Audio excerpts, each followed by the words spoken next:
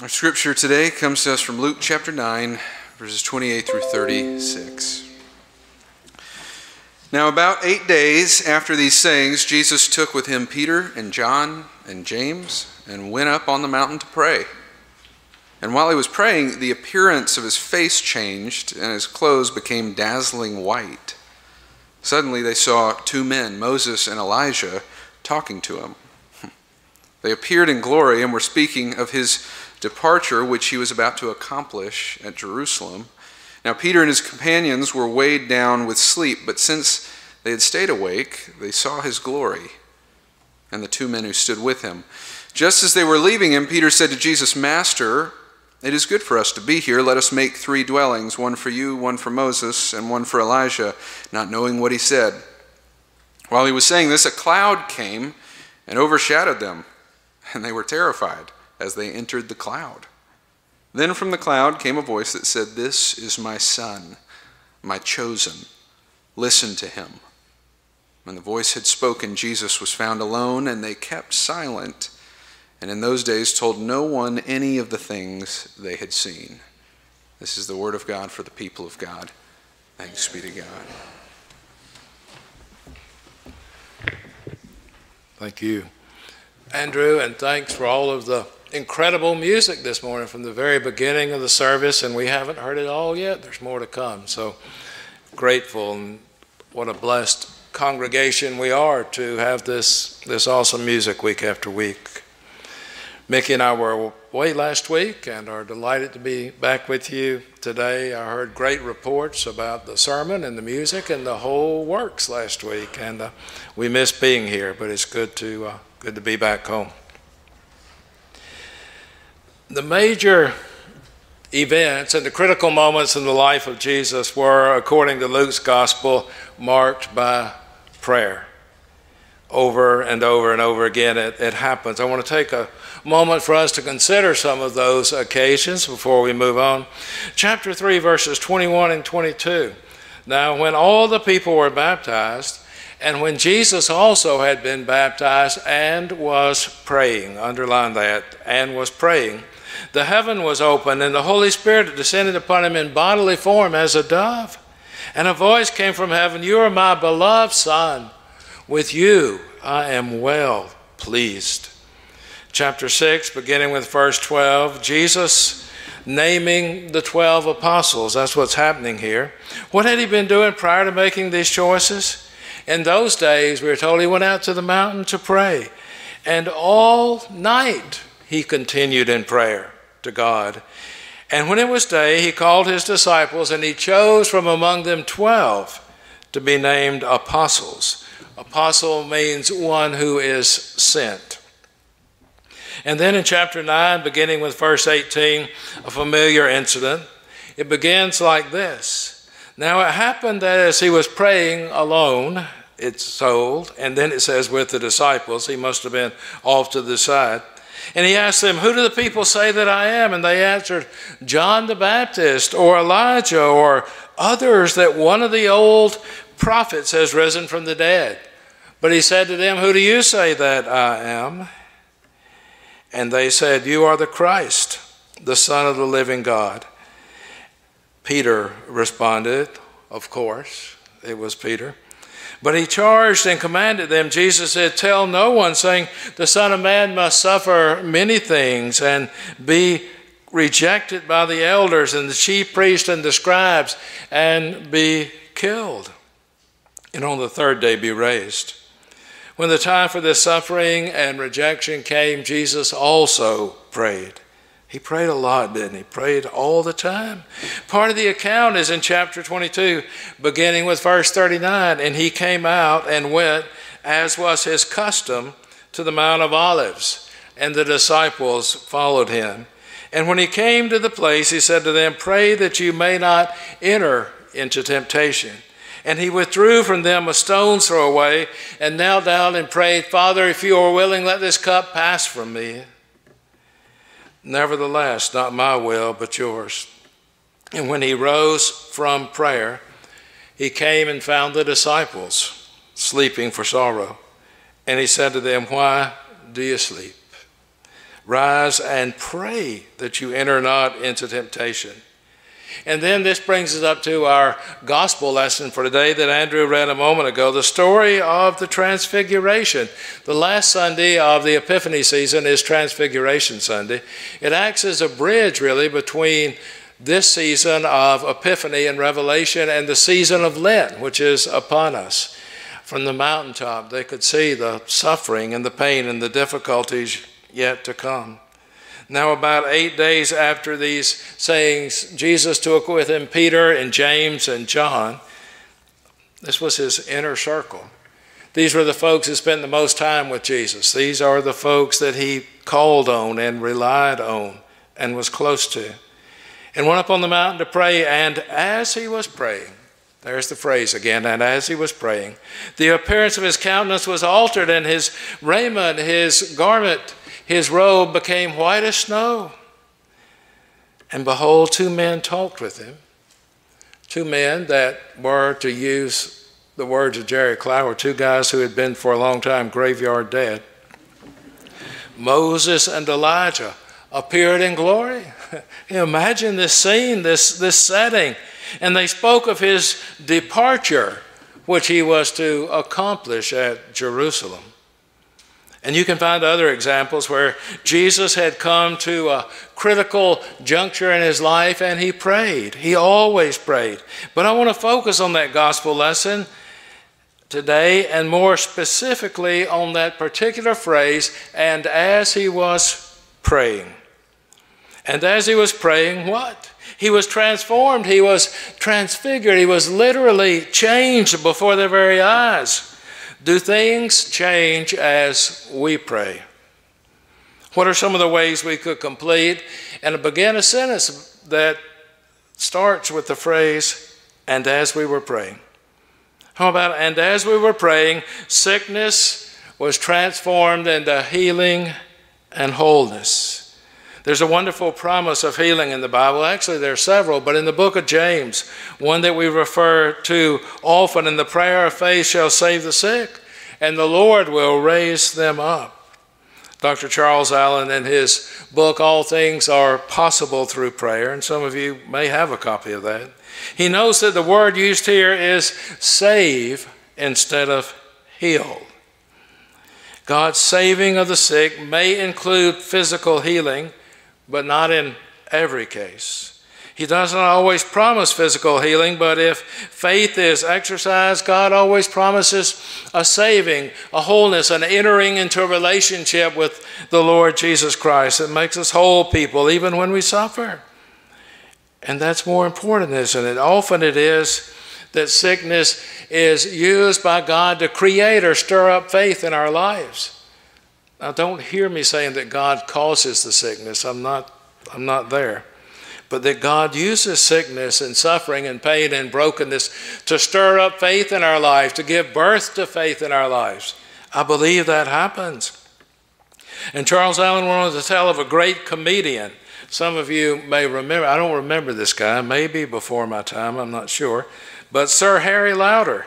And one day the news came to him that his son had been killed.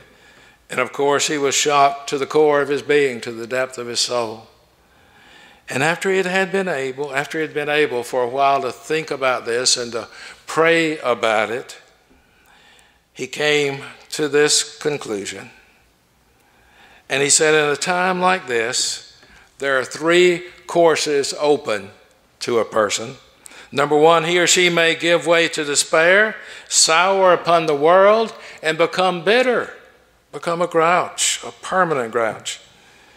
Number 2, he or she may endeavor to drown his or her sorrow with drink or drugs, or by a life of waywardness and wickedness, just completely going off the rail. Or number 3, she may turn to God. And Sir Henry took that 3rd course that was open to him. And though God did not heal his sorrow by returning his son to him, God became the way and the means that sorrow became an instrument by which God came into his life, and his faith began to develop, and he found the power to endure the pain and to move on and to be a blessing to others. And that in itself is a high form of healing. Healing, not always a physical kind of thing. There are instantaneous cures. There are medical, surgical cures. There's grace to endure. Remember when the Apostle Paul asked that the thorn be removed from his flesh, that it be made well, and he came to the conclusion that God's grace was sufficient for him, even though he still had the ailment. Whatever the form of healing, it takes place as we pray.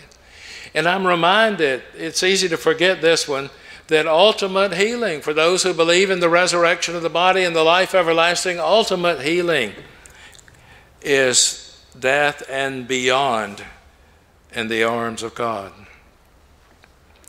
Complete a sentence that begins with the phrase, and as we were praying. And as we were praying, fear was transformed into courage. Fear is a great motivator, and it has served as the spark that has ignited many a prayer. We did a course here on courage recently, last fall, and then again this month, earlier in the Let's Talk group. And one of the best definitions of courage that I've ever stumbled across is courage is not the absence of fear. Courage is the ability to do the right thing even when we are afraid.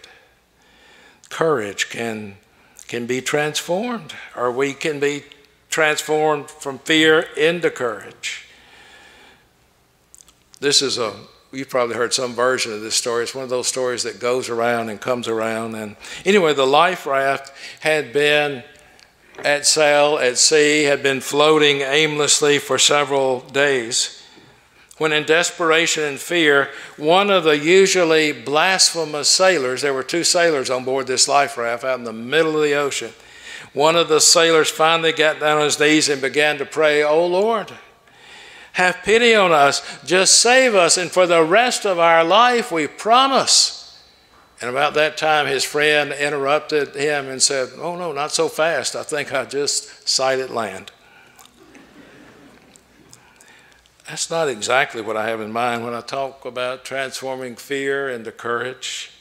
I'm not referring to prayers of desperation, though I'm quite sure that when we throw those prayers of desperation up God's way, that God hears those prayers as well. I'm thinking about prayer here as regular, ongoing communion with God, a time when we, as the hymn writer says, commune as friend with friend. And Father Richard Rohr, I read his devotionals most every day and have been blessed by him.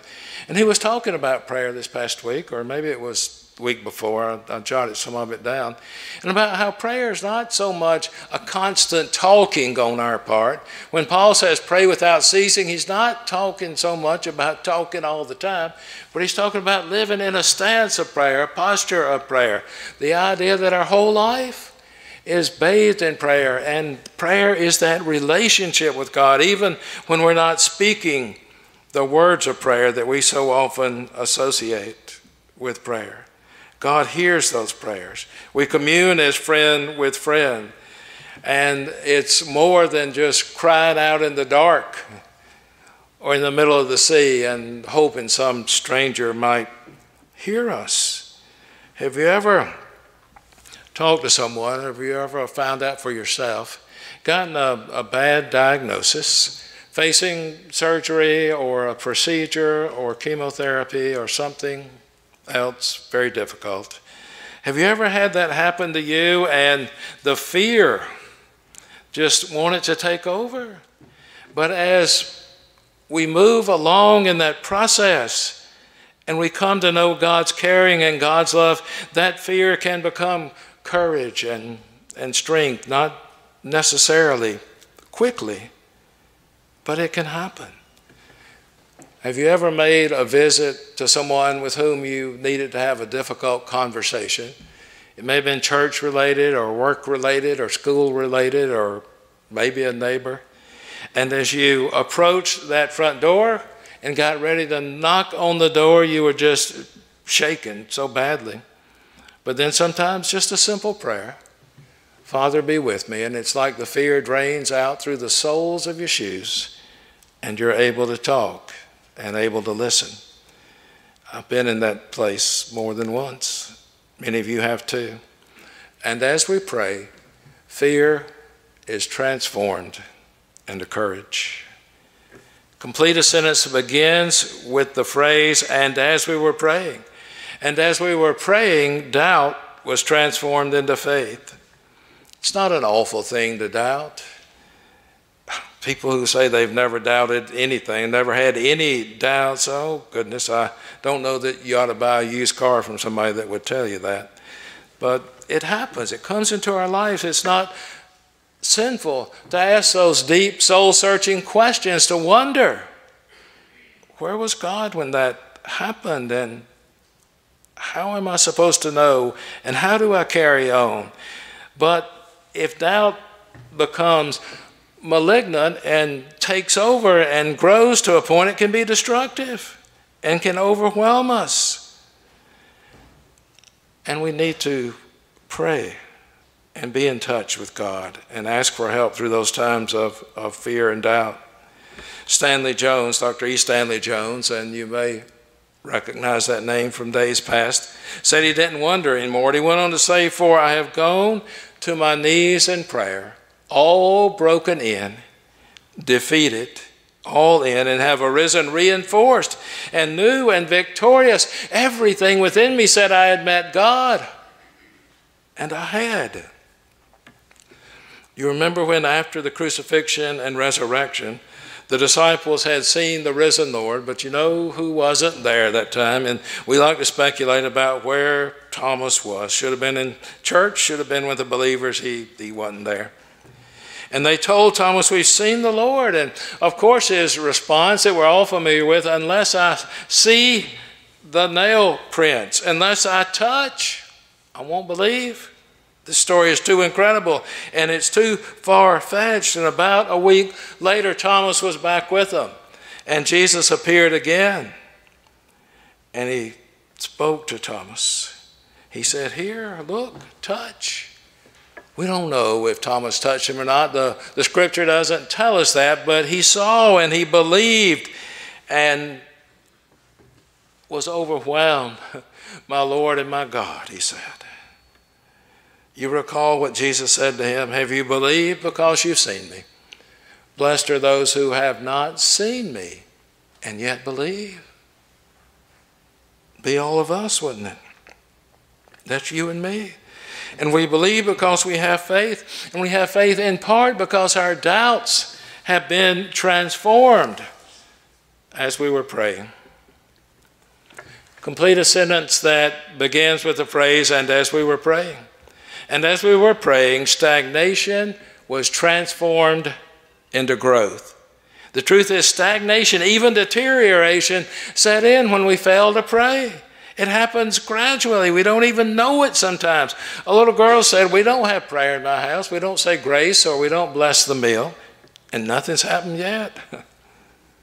Not going to, is it? That's right. Nothing except the stagnation, the deterioration that sets in when we fail to pray and commune with God. Deterioration is a slow process. Sometimes we don't realize it until it's way, way far along. And we scarcely see it taking place, and so we're not alarmed. Prayerlessness can be a slow soul rot, so to speak, not a sudden calamity so much. Do you ever feel like your life is just not going anywhere, or that you've hit a brick wall? Do you ever feel like you're stuck, not able to see the way forward with your job, or maybe at home, or maybe in school, or wherever life takes you day by day? Not able to stretch your mind's capacity to think and to learn, unable to mature spiritually because it's just not there. What is the state of your prayer life, our prayer life? Persistent prayer is something that prevents stagnation. And how much growth and new life has blossomed, how much good has been accomplished as we were praying. 1727, small group of people gathered in a German village. And this event was the beginning of a prayer meeting that lasted for over 100 years. Folks would die and others would come along, and day by day, week by week, a chain of prayer that had been kept going continuously just really drew people in. They gathered to pray. And what followed in the wake of that prayer meeting, or those meetings, it was the Moravian missionary movement, and in those 100 years sent out more than 100 folks, apostles, missionaries, to share the good news. And it was a Moravian, you might remember, Peter Böhler, who was instrumental in the conversion of John Wesley. Had it not been for that prayer meeting and Peter Böhler, who knows what would become of our tradition that we've celebrated and loved for so long? Where would we be? What would this church be? Would it even exist? A prayer meeting. And as they were praying, the great Wesleyan revival was birthed and continues to grow. When we fail to pray, we fail to grow. We stagnate, and stagnation leads to deterioration. But as we pray, that stagnation is transformed into growth. Complete a sentence that begins with the promise, and as we were praying, one more. And as we were praying, our condemnation was transformed into salvation. Our condemnation, our being lost and wondering about, our helplessness, call the condition what you will in your own life. The only way out is through prayer. And it's been said that prayer and helplessness are inseparable. Only he or she who is helpless can truly pray, someone said. And our helplessness is perhaps our best prayer, knowing that we can't do this on our own, that without God's help, it calls directly from our heart to the heart of God when we pray. And God hears our uttered and unuttered pleas. And how many Christians have first become aware of the saving grace of our Lord Jesus Christ as they were praying? Maybe that's your story, your experience. Maybe it will be. A young woman came into a pastor's study, and for 2 hours she just poured her heart out in regard to her family situation and career choice she was facing. She talked and he listened. All he did was listen and ask a couple of questions. And as she prepared to was leaving, she said, "Now I know what I'm going to do. I feel better. Thank you." And all he'd done was listen. And if that can occur, and it does occur, I promise you on a strictly human level, how much more so on the divine human level? We pour out our hearts in prayer. And we come to an awareness of what we need to do. And the accompanying peace of mind that comes from being no longer confused and no longer uncertain is liberating. From lost to found, from blind to seeing, it can and it does happen as we pray. Sickness to health, fear to courage, doubt to faith, stagnation to growth, wandering, being lost to salvation. All those things, all those transformations can and do occur as we pray. And as he was praying, the appearance of his countenance was altered, and his raiment became dazzling white. Peter, James, and John were surprised. They were amazed. They were flabbergasted. Why? Because he was transformed. He was changed before their very eyes as he prayed. So how about with you and me? Have we ever been surprised as we pray, surprised that Jesus still changes things? Amen.